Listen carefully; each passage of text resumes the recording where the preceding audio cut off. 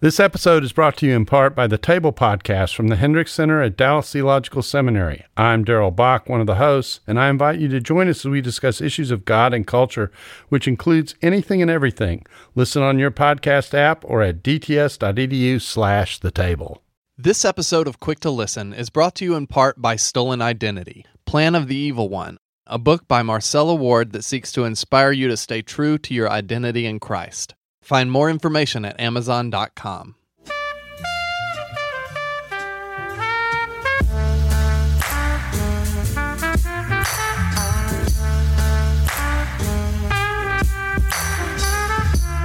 Welcome to Quick to Listen. Each week, the editors of Christianity Today go beyond hashtags and hot takes and set aside time to explore the reality behind a major cultural event. I'm your host, Mark Galley, and Morgan Lee, our normal producer and co-host here, is off on a trip. Joining me today is Kyle Rohane, editor of our Vertical CT Pastors. I'm glad Kyle's going to join us because he'll tell you a little bit more about CT Pastors later in the show. If you don't know about it, I think you should know about it. Welcome, Kyle. Thank you, Mark. Great to be here. So joining us today is who, Kyle? Our guest today is Mel Robeck. He is the Senior Professor of Church History and Ecumenics and Special Assistant to the President for Ecumenical Relations at Fuller Theological Seminary. His work for Fuller has allowed him to travel the world and talk with Christians in all sorts of movements, from Catholic and Orthodox to Free Church and Pentecostal. He is an ordained minister with the Assemblies of God, and among his many books, he co-edited the Cambridge Companion to Pentecostalism. Welcome, Mel. Thank you. Good to be with you. And you're talking to us from where? My office at Fuller in Pasadena, California. In sunny Southern California. Did you get affected by the recent quake? Did you feel it? Yeah, we felt it. We felt it pretty much. But, it was far enough away that it didn't cause any major damage. But it went on for about 30 seconds. Oh, wow. That's a little long. Wow. Yeah. But you didn't lose any books off of your bookshelf, I hope. That was my first thought. I came in right away, and no, I didn't lose a single one. There you go. It is funny how our relationship to our possessions. I just had a biking accident. It was very minor, but I fell off the bike, hit the ground, and rather than look at my leg, which was actually cut, the first thing I looked at was my watch to see if it was broken. So a scholar, the first thing he looks at after an earthquake is his books. There you go. All right, let me introduce our topic for the day, and then we can get started. Ordination is a conversation that continues to engage evangelical Christians. For some, it's the debate about women's ordination. For others, as we reported last week, it's about the legitimacy of online ordinations. Each of these debates has a uniquely American context. More than most countries, the U.S. is progressive when it comes to women's issues, and that cannot but influence the debate in the churches. Add to that the unique relationship of church and state regarding marriage, that is, the federal and state governments generally have delegated to churches and their clergy in the U.S. the task of marrying people. If you're not a member of a traditional faith, though, you can now nonetheless jump that hurdle by instantly getting ordained through online services. This, of course, has raised uniquely American debates about who can marry and what constitutes legitimate ordination. As we are wont to do on Quick to Listen, we want to broaden and deepen this conversation and talk about what ordination looks like across the globe. How do various Christian movements practice ordination, and what requirements do they expect of their clergy? And how can the practice of global Christianity inform the American debates? So I'm really glad that Mel can join us because of his extensive work in ecumenical work, his whole career. So I guess the place I'd want to start, Mel, is just talk about your experience so we can get an understanding of what type of things you've done that have exposed you to global Christianity. I've been involved in ecumenism since 1983. It began here in the United States with requests for me to serve on the Commission on Faith and Order of the National Council of Churches, which at that time was pretty scary to me because I didn't know these people. I was a Pentecostal, actually, not an evangelical, although we're kissing cousins, if you would. But there are significant differences between us as well. In any case, in that process, I wasn't sure about liberal Christianity. I wasn't sure what I could expect, whether there would be tricks or anything like that. But I went ahead with the permission of my district superintendent and general superintendent, and have been involved ever since. In 1985, David Duplessis, who many of your listeners may know the name he was an ecumenical Pentecostal, and he invited me to join him on the steering committee of the International Roman Catholic Pentecostal Dialogue. And I've been with that dialogue. In fact, have chaired that dialogue on the Pentecostal side since 1992. Wow, that's great. Yeah. Yeah. We are in our 7th round at the moment, working on issues related to worship. I've also been involved with the Secretaries of Christian World Communions. That is, every major tradition, whether it's Reformed or Anabaptist or Roman Catholic or even World Council of Churches, have a general secretary. And the general secretary is a member of this particular group. Because no Pentecostal would participate in that, I was invited by that group and given permission by my superintendents to participate in that group. And I've been with them now for 26 years. We're now getting to the point where I think leaders from the Pentecostal World Fellowship will take their rightful place in that group, and I will drop out as I come close to retirement. But in any case, that opened up other doors, and with the General Secretary of the World Alliance at that time of Reformed Churches, now the World Communion of Reformed Churches, Milan Opacensky and I opened up an international dialogue between the WCRC, or WARC at that time, and Pentecostals, which continues to this day. We're now in our 3rd round, coming down to the end of it, and we will be meeting, the steering committee will be meeting in Maine next month and in the Philippines in about 3 months. So I think we'll finish this particular round out at that time. We've also begun a dialogue with the Lutheran World Federation. I was involved in that in the late 90s and early 2000s. It's now in the hands of Jean-Daniel Plus, Pentecostal from Switzerland. I am on the committee, but he's the chair, and that's been really a great experience for all of us. And then the World Council of Churches had asked for a number of ways that they might get to meet Pentecostals. So we had a series of consultations in various parts of the world, and then ultimately we've established in 2000 what they call the Joint Consultative Group, which is basically a dialogue between member churches of the WCC and various Pentecostal churches around the world. It's a very difficult dialogue, in large part because many of the World Council churches don't understand one another. And so even if you had a topic like ordination, you'd have a variety of positions in the World Council of Churches, and yet you might have a more homogeneous relationship within the Pentecostal churches. So it's an interesting stretch for all of us. Yeah, it seems like with all that work, you have hardly time to go to a local Assemblies of God church. But I do whenever I'm in town. I'm a very regular member. Very happy to be a member of the Assemblies of God or minister with them. Yeah. I wanted you to go over that rehearse that because just to help people understand your experience, but also to remind listeners that there are people like you, to some degree like me, who spend time in these meetings. I do a lot of Jewish evangelical dialogue. I've done Muslim evangelical dialogue. That is often quiet. Not many people know about it, but it does have these global repercussions that we trust in the long run will be good for the kingdom of heaven. So I appreciate the work you've been doing in that regard. Well, thank you. I stick strictly with Christian churches because, the work that you're doing with Jews and Muslims is a wonderful work, and I totally affirm it. But many of people in our tradition are confused about interreligious dialogue and ecumenism, thinking it's all one thing and that we're really setting up the church for the final days with Antichrist and all of that. And I really want to make it clear that, no, these Christians are our brothers and sisters, and therefore you need to think about them in a very different way from what you traditionally do. All right, so let's jump in. Let me give you a real simple question that I'm sure is just a real simple answer. What is generally meant by ordination across the world?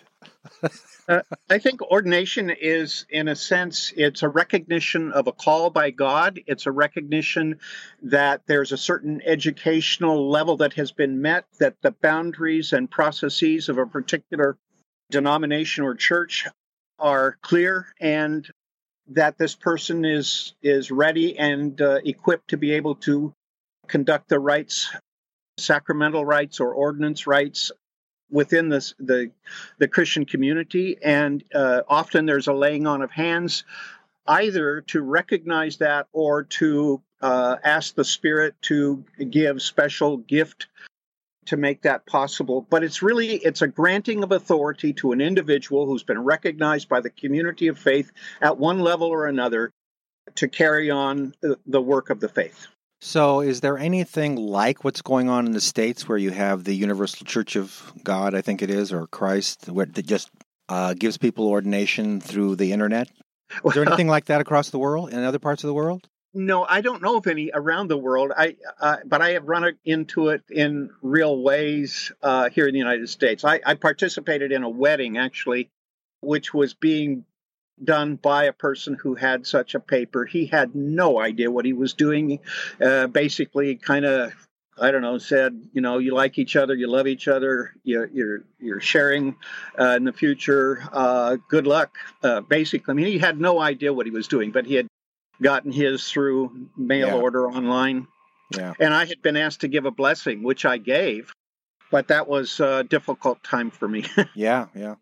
It is interesting that I think, at least in California, I would assume it's true in other states, you can actually have the privilege of performing a service without being a minister. I mean, I had to sign some papers for the county of San Luis Obispo to marry one of my nieces, but it wasn't that big of a deal. It was a small fee. And in Nevada, any minister who performs a wedding must have a contract from the state. They have to show that they have a congregation of a certain size and that they have a place of worship.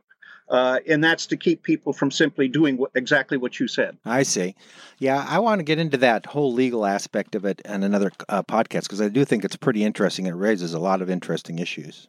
So you had hinted at the fact that the different traditions across the world have different ministerial preparation requirements, ordination requirements. What would be the major traditions and their differences in this regard? Well, let me say, first of all, that I think all traditions understand that one must have a personal testimony about how they came to faith and in a sense, why it is that they are seeking ordination and so forth. And usually there's a long process in that, but not always. So that would include Catholic and Orthodox in that? That would include Catholic and Orthodox. Okay. Yeah. And also there's the expectation that one has a call. That's a pretty subjective thing at some points. It can be anything from an audible voice, which is very, very rare. But it really comes as a result of formation within the spiritual formation within the tradition. And again, I think all traditions have that sort of question. If you have a testimony and a call, I think those are the two basic things. But educational requirements are very, very different across the board. I mean, if I think of Roman Catholics, for instance, every priest has a minimum of 7 years of theological education before he is ordained to the priesthood. And that's highly philosophical, it's historical, it's based in many of the documents that have been passed by various councils of churches. It takes very seriously the fathers of the church, whereas in the Protestant tradition, that's far less common. It is common for, I would say, mainline Protestant churches, and I would put Presbyterians here in particular, but also Episcopal or Anglican folk, and to some extent Methodists, although it varies from place to place around the world. I would say they all generally require a bachelor degree followed by a 3-year MDiv, Master of Divinity degree, or its equivalent. Equivalency is sometimes based upon experience in ministry already, because sometimes they come from free church traditions, which don't require that. My own church, the Assemblies of God, we say in our bylaws that no amount of formal education shall ever be a requirement for ordination. And I'm kind of proud of that, although I have a PhD, and I wish everybody else would at least have an MDiv, because I think they would gain a number of tools, and I think they would understand Scripture better. But I'm really proud of the fact that we recognize that God is the one who calls, and God, in a sense, ordains or sets a person into a position of authority to be able to, for instance, found a church, pioneer churches. I had a great uncle who must have pioneered 25 churches along the West Coast from Washington to Southern California. Wow. Yeah, and he only had an 8th grade education. And I look at that and say, well, praise the Lord for that. At the same time, he couldn't possibly do the kinds of ministry I do, and I wouldn't have a clue how to go out and plant a church. Okay. Well, then I won't call you when I want to plant a church here in Illinois. I'll be sure to avoid that. You can call my brother, but not me. Okay. There you go. So building on that a little bit, How would you describe the differences in the traditions about the one conferring the status of ordination? You said in your own tradition, it is God who confers the status of ordination. Do other traditions view that differently? Well, I would say yes, they do. Even the ones who say that God ordains, for instance, Quakers, the Friends, they don't ordain. They say basically God ordains. What we do is we record the gifts that people have, and we keep a record. And the person of record is the person that leads the congregation in a particular time. And, they have both programmed, which means they have regular liturgy like most of us do in other churches, or they are unprogrammed, which means that there's a lot of quiet time there, and you wait for the Spirit to lead and speak through individuals. So that's one way. Or Plymouth Brethren, they don't talk about ordination either. They talk about personal responsibility. They talk about a person's relationship to God, but they call each other brothers. It's men, technically, yeah.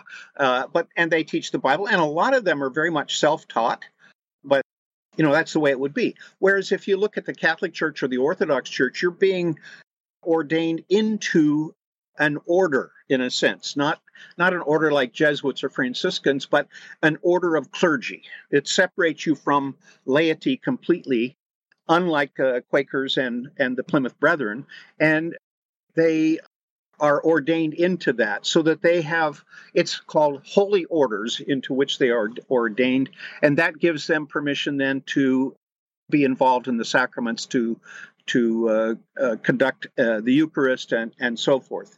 It's an interesting aspect of Catholic ordination. I mean, they're desperate for more priests, and many people chalk that up to the fact that Catholics require priests to be celibate. I don't know, if I heard that it was going to take 7 years before I could get started, that might be a discouragement too. That's a pretty rigorous process, it seems to me. It is, and I would say for the most part, the Orthodox are there as well. Although, you can go into some of the villages in Greece or Crete or whatever, and you'll find the Orthodox priests have fairly, in many cases, a very simplistic understanding of their faith. And I don't mean that as a put down. I'm just saying they're like lay people with understanding of the rites and the rituals, but not necessarily well trained in the kinds of things we would expect in, say, the United States or Canada in the West, where, we spend a lot of time as pastors doing counseling with people at a variety of levels or being involved in local arenas in one way or another. These people are primarily pastors of their little congregations, and there are many of these little congregations throughout that part of the world. Today's episode of Quick to Listen is brought to you in part by Promise Keepers. The Christian men's ministry that filled stadiums across America is once again calling on men to stand up and be counted. I spoke with Ken Harrison, chairman and CEO of Promise Keepers, about the event. Hey Ken, how would you say the challenge of being a man now compares to the challenge of being a man when the Promise Keepers stopped happening? First of all, back in 98, we were still pretending we were a Christian nation. And what that really has translated into is a lack of identity for men. Men don't know who they are anymore. No one's really affirmed them as men and told them who they are. It's in Scripture, so they need to be clear on that. And maybe the foundational problem is pornography. It's destroying our country. It's destroying the church. Because when men are looking at that garbage, they do not have the moral authority within themselves to teach their daughters how to cherish themselves because what they have is valuable. They don't have the moral authority to teach their sons proper respect for women and self-restraint. And they don't have the moral authority to truly cherish their wives and lead them as Christ would. So we see men really becoming passive and stepping out because they know they don't have what it takes to be even a basic leader. For more information, go to promisekeepers.org.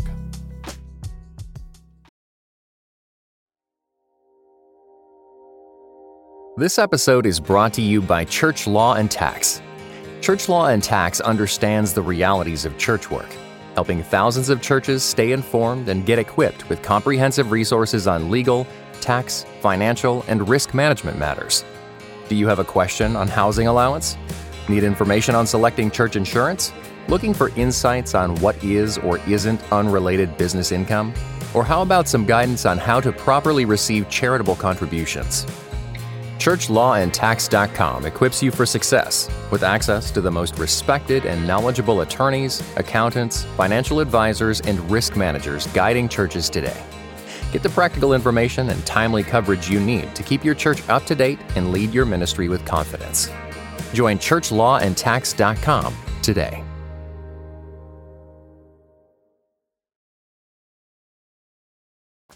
In terms of liturgical matters, you mentioned a few of the commonalities, the sense of call from God, a personal testimony. Would you say that the laying on of hands, either by a fellow minister or by a bishop, is a consistent part of the ordination service? Yes, I would say so, although the laying on of hands means different things in the different groups. I know that I had hands laid on me by a presbyter. I cannot tell you his name at this point. He died very shortly after he laid hands on me. No connection there, I hope. I was going to say. But in a sense, it was simply a recognition in our tradition. It's simply a recognition, and it's a setting apart. You could say a sanctification in a sense of saying this person is now duly authorized to perform the work of the ministry. In other places, it's actually in a sense, a dispensation of grace. I mean, it is a sacrament in the Orthodox and in the Catholic tradition. It's understood to be a sacramental act by which the Holy Spirit grants the gifts or the grace necessary to perform the act. So there's a very different understanding of what that means. Yeah, because I know in the Presbyterian Church, when it came to local church business at the time that I was a pastor, the pastor got to choose the text and the sermon and the music for the service. Mm-hmm. And pretty much the session was responsible technically for everything else, although as a practical matter, the pastor did a lot of other stuff as well. In the Catholic Church, Episcopal Church, that doesn't believe in women's ordination, for example, only a male priest can preside at the Eucharist. But pretty much, and that's one of the unique privileges of the priest. But you'll find in those churches women that are preaching and leading in administration and all those sort of things. So I think for each tradition, what it means to be ordained is different as well. Is that correct? That is correct. I've mentioned a couple of the ordination disputes and debates in the U.S. What would be some across the globe? Well, the issue of women's ordination is still very much a part of the global discussion. It's not simply a North American one, although I would say it started pretty much in North America. And, within the North American context, there are variations. I mean, the Episcopal Church, actually most of the mainline churches at this point in time ordain women to ministry, full-time ministry within their churches. The Assemblies of God has ordained women since 1932. But the rationale behind ordination for women may vary. With us as Pentecostals, we always look to Joel 2, I will pour out my spirit upon all flesh, your young and the old and the men and the women and so forth. And we look at Acts chapter 2 as a repetition of Joel's prophecy. And we look at ourselves and say, yeah, we're Pentecostal and this applies to us. And therefore, our women should have the right to be ordained. And that's the reason it's happened. My mother was licensed but not ordained. I asked Mom, why aren't you ordained? Well, I can do everything that an ordained minister can except vote at the National Convention. Well, that's really amazing. But it's a very common kind of thing for Pentecostals. But not all Pentecostals are like that. Church of God, Cleveland, Tennessee does not ordain. Church of God in Christ ordains, I guess both of them do evangelists and missionaries, but not senior pastors and the like. Whereas around the world, there is still a great deal of struggle on whether or not women should be ordained in some of these churches. And I would say specifically in Africa, that's the case. I would say also that the LGBTQ plus issues are with all of our churches. And we saw pretty close to a split in the Anglican World Communion as a result of the American church, the Episcopal Church in the United States, ordaining gays and lesbians. But a lot of mainstream churches now do that, at least to some extent, and we have been aware of the major arguments in the Methodist Church in the last year. Changes have come about among Presbyterians, the Lutherans. But that's in America. Is that true globally? That's in America. But the Anglican Church is a global church in which that is really a huge issue. And even if you look at the Catholic Church, they've been struggling with this now for about 25 years, I would say. Certainly goes back to John Paul II, about should they be admitting gay people to seminary? Is there a difference between attraction and action? And what should happen? And I think what Pope Francis has been trying to say is, look, we need to treat gays and lesbians like they're human beings, and they have sinned just like the rest of us, and we need to be pastors to them. But I don't think what he is saying is that what we ought to do is run out now and encourage them to apply for ministry positions. And in fact, I think we're seeing, in a sense, a very clear control of that. Even in the seminaries, they've made changes on the kinds of applicants they have, and they have been watching the formation process of people who claim to be gay. I think he made a statement that it's still considered a disordered. I think for people who are deeply identify with the same sex, I think they would be prevented from being ordained. Yeah, because they would say that's a deeply disordered condition. That is correct. So I came across a recent survey of ordained Southern Baptist pastors and deacons, and the survey was asking them questions about ordination standards. So, for example, were you tested on certain requirements the same day as your ordination ceremony was set up, so that one way or the other, you're probably going to be ordained. But one of the questions that was asked was whether or not respondents agreed with the statement that SBC churches need to do more to examine candidates for gospel ministry before they are ordained. And I was shocked by the response to that. 95% of respondents agreed with the statement. Basically, overwhelmingly, they feel like their own ordination standards should be stricter to some extent, which obviously is the opposite of what we were talking about earlier with seeing online ordination. It's keeping the standards as low as possible so that your brother can perform your ceremony. But I was curious, do we see trends across denominations and globally concerning ordination standards? Do people seem to want tighter or looser standards for ordination? I'm not sure I know the answer to that. I mean, it's not an easy question to think about because I think standards are pretty stable. They have been for a long time. Now, there are changes that are going on, especially in the free church tradition, the Pentecostal tradition, and so forth, where I think standards have been lowered rather than raised. But, with the constant problems that we're seeing in the media, that is, ethical breaches of all kinds, I think what probably drives it is that need to make clear that we want people functioning in ministry who are ethical and moral. And unfortunately, there's a lot of people that seem to slip through that process. I am frustrated. I hesitate to say this online or out loud, but say in the Pentecostal tradition, and I'll say in the Assemblies of God specifically, we worked really hard, first of all. We came into existence in 1914 saying education for ministry was one of the things we really wanted to throw ourselves into. And we began immediately, within 5 years, we had established 2 or 3 Bible colleges. We established a whole range of them. Then in the 50s, we said we really need to expand to a college level and not simply Bible college. It needs to be a 4-year program. It needs to be something that has integrity. It needs to be accredited. And then we established in the 70s several seminaries, the Assemblies of God, the Church of God in Christ, all established seminaries. And it looked like we were moving in the direction that I particularly like, because I think it gives people more tools to work with. They understand culture better, theology better, history of where they've come from, and how they can work with people in the future, the skills side of things. All of those things are available. But in recent years, we have seen the development of little Bible schools, again, in local congregations. Now, there's one side of me that wants to affirm that and say, yeah, everybody's a minister in one sense. We are brothers and sisters.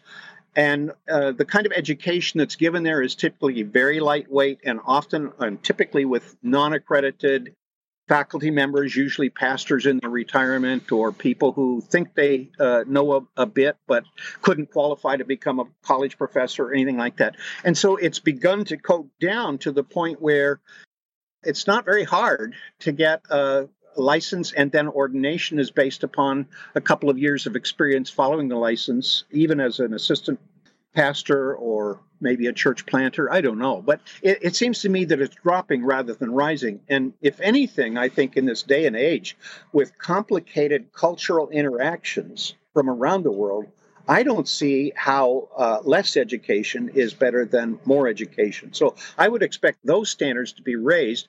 I still am committed very strongly to people who are consistent in their faith, who understand the boundaries and the processes of their particular tradition or denomination, and really are willing to dig deeply into the Scripture. You know, I cited my great uncle Eddie a while ago saying that he had planted a lot of churches with an 8th grade education, but I would put his ability to understand the text of Scripture up against just about anybody I know with an MDiv, because he spent his time before God and he spent his time in the Word.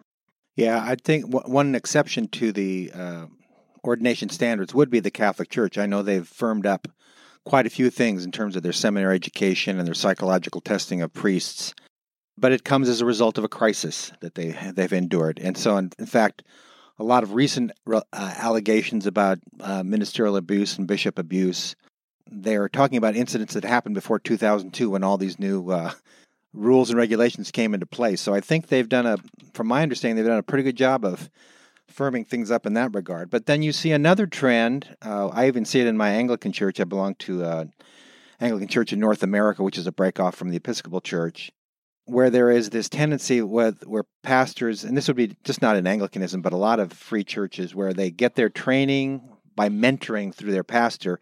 They may take the occasional seminary class, but really their training is on the ground training, and they're skipping the ordination process altogether, which is in and of itself more rigorous, the traditional process of going to school. I've seen that trend myself as well, and actually I was having a conversation with a pastor just a few weeks ago. I believe he's in the E-Free Church, and he was talking about the number of other pastors that he's seen come through their denomination desiring to plant churches, but the credentialing, whether that's ordination or an MDiv, whatever formal education is a part of that, is seen as more of a hurdle in the way of getting to the practice of actual ministry. You know, you see larger churches that are able to train from within, that are not denominationally affiliated. And in many cases, I've spoken to pastors who prefer the pastors that they bring on staff not be trained in another seminary context, because they want them trained in their very specific culture and ethos. Exactly, way of doing ministry. I know that all this goes on, and it certainly goes on in my own denomination, but I would have to say, you know, as a person who has spent his entire life in theological education, I've been here at Fuller for 45 years. To show how old Mel is, he was there before I went there and graduated, so that's how old that guy is. Yeah, that's true.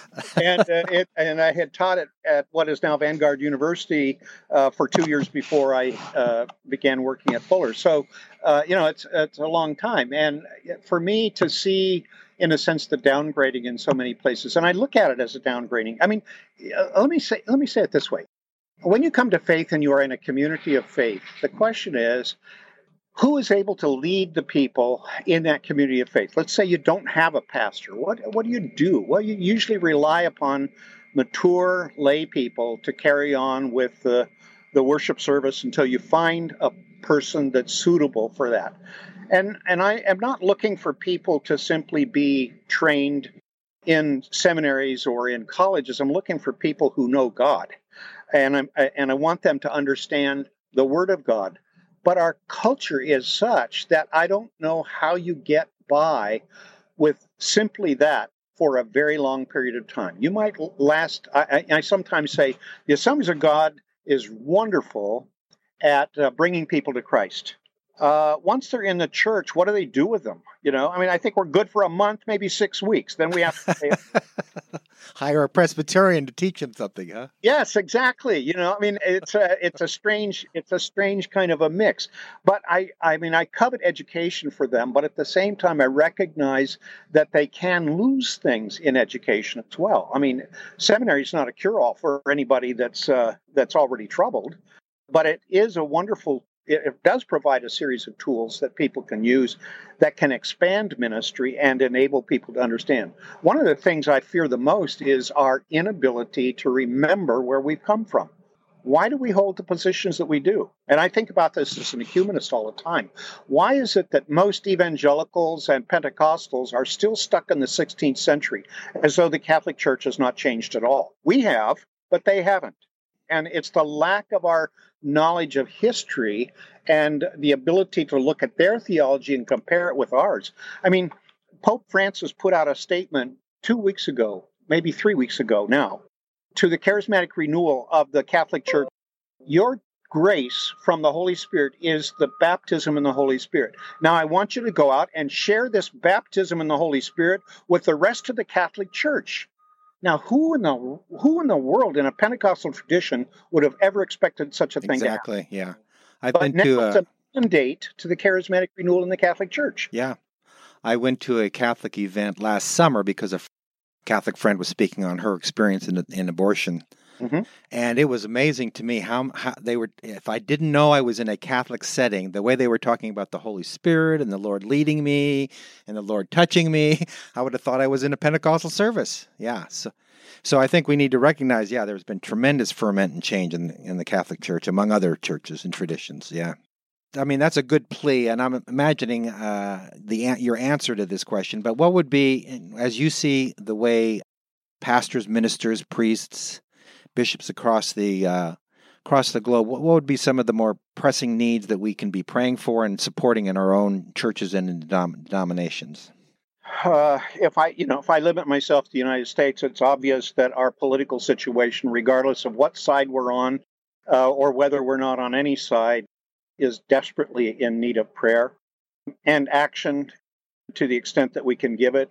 I also think that our confusion in terms of our sexual culture is something that absolutely needs to be prayed for. I think the question of how the United States relates to the rest of the world, the kind of foreign policies that we have, and I don't mean this for President Trump or for President Obama, but our foreign policy looks always to self-interest rather than to the interest of others. And there's an enormous amount of people out there that need our help and need our care, and without all kinds of strings being attached that are for our good only. And I think we have a constant need of people in our own culture and in our own churches that are desperate for good leadership. I fear a culture that prides itself on training leaders. We need more followers, and we need less business models for leadership and more a question of following God so that He provides the kinds of leaders that we actually need. Okay, that's very good. And I think that's, from what you've described, the global church, the very similar tensions in the global church as well. So that's great. Well, thank you very much. That's very helpful to step above the fray for just a little bit and see how things, what ordination means and how it works worldwide. But it sounds like a lot of the temptations and the challenges, especially theological education. I've heard that for years. So just need to remind listeners that this podcast is made possible by Christianity Today, the magazine. And the more subscribers we have, the more we're able to do this sort of thing. So I encourage you to subscribe to CT. That would be both the print and online. And one of the things we offer online is what we call a vertical, or a section of the online world that's called CT Pastors. And that's the thing that Kyle is responsible for. And I thought, for you that aren't aware of it, you should be. Yeah, so as the editor of CT Pastor's vertical for Christianity Today, I work on our content for senior and solo pastors specifically. That includes the online articles. We try to provide wisdom for pastoral best practices, self-care. We publish encouragement articles of pastors doing things well, case studies, advice for common challenges and pain points of ministry, and mostly from other pastors. We really appreciate the time-tested wisdom from veterans who can then pass along what they've learned through their practice. But in addition to the online content, we also publish a twice annual special issue specifically for pastors. I'm currently working on our fall issue, which will look at the state of pastoral ministry in the upcoming decade. And by subscribing to Christianity Today and identifying yourself as a pastor, you get access to all of that. And, of course, the full archives of Leadership Journal, which, in my opinion, is, in some cases, the best things ever written on certain pastoral topics. And then the thing, of course, that I hear most pastors talk about that they enjoy more than almost anything else we do, we have our archive of ministry cartoons. There you go. Yeah, I was an associate pastor at Leadership for a number of years, and as a pastor, what you don't want is more articles telling you what you should be doing and what you're not doing well, which is just so aggravating to read. The thing I like about Leadership is it's always been come alongside the pastor and been an encouragement. We know you want to do better work with committee work. We know you want to be a better preacher. We know you want to do pastoral care. Well, here's some ways that other pastors have done it. You might find something here helpful. So if you're not a pastor, if you are a pastor and you're not subscribing, we encourage you to do so. If you are not a pastor, this is a tremendous gift for your pastor, associate pastor, anybody on staff. Give them a gift for a year and see if they don't want to subscribe year after year. I think you'd find that's the case. All right, now we come to our time called Precious Moments, where we think about something that brought us joy this week. So Kyle, as our guest co-host, you get to go first. Sure. So this one is actually very easy for me right now because 2 weeks ago, my wife gave birth to our second daughter, Jolene Susanna Rohain. There you go. That's probably the top precious moment of the day. Yeah, so beat that. I didn't know that I could love anyone as much as my first daughter, but of course, the moment you see the next daughter, you fall completely in love again. And the thing that I'm most amazed by right now is just the power of the newborn hypnosis that my wife and I can be up all night, change hundreds of diapers and shirts because of spit-ups, and then you hold her and you look into her eyes, and all of that is, you get the memory wipe, and you ask, can I do this again, please? Can I change another diaper? Yeah, that's amazing. Where could people reach you or get in touch with you? Their Twitter or online account? Yeah, so the easiest way to get in touch with me is through email, krohanek@christianitytoday.com. I am on Twitter, but I'm not very active, so that's probably not the best way to. There you go. Okay, Mel, what's been happening in your life? Well, 2 weeks ago, on the 14th, my wife and I celebrated our 50th wedding anniversary. There you go. Wow. And congratulations. But she made it easy. You know that? I have a wonderful wife. She worked as a registered nurse at the Huntington Hospital here in Pasadena for many, many years. And I went to her retirement, and the songs of praise that her coworkers gave her were incredible. I was especially touched by a Muslim woman who had a whole litany of things that she would say. All of you knew that I was a Muslim and she was a Christian, and you didn't welcome me, but she did. You didn't help me here, but she did. And, it's real. I was in tears before it was done. So God has been very generous to me in the person of Patsy Robeck. Wow. You guys, these are mega joys. Mine's very Monday. Let's get down to earth, okay? Mel, where can people listen to you, watch you, follow you? They can contact me on email at cmrobeck, ROBECK, @fuller.edu. But I'm also on a weekly television show called The American Religious Town Hall, and you can look that up on americanreligious.org. Okay, great. I didn't realize we were talking to a star of stage and screen, so that's great. Yeah, not much. There you go.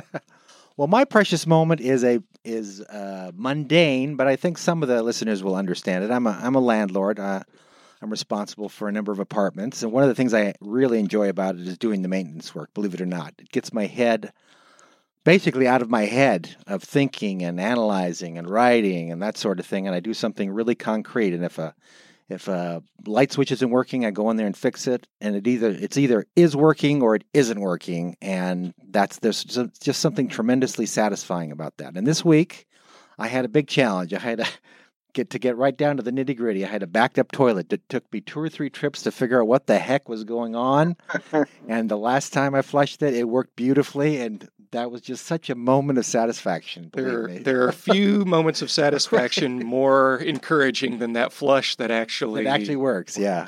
So it's just part of my weekly routine of fixing one thing or another, and it does for some reason bring me real joy. So people can follow me by subscribing to the Galley Report, Galli, Galley Report.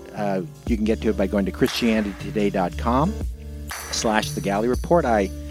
I link to articles, comment on them, and we have about 20,000 subscribers. So if you'd like to make it 20,001, I would really welcome you to do that. So thank you for listening to this edition of Quick to Listen. It's produced by Cray Allred, Richard Clark, and Morgan Lee. I suppose technically I'm a producer this week, but I don't feel like I still know what I'm doing, so I'm not going to say that. So thanks for listening, and we'll get to you all next week.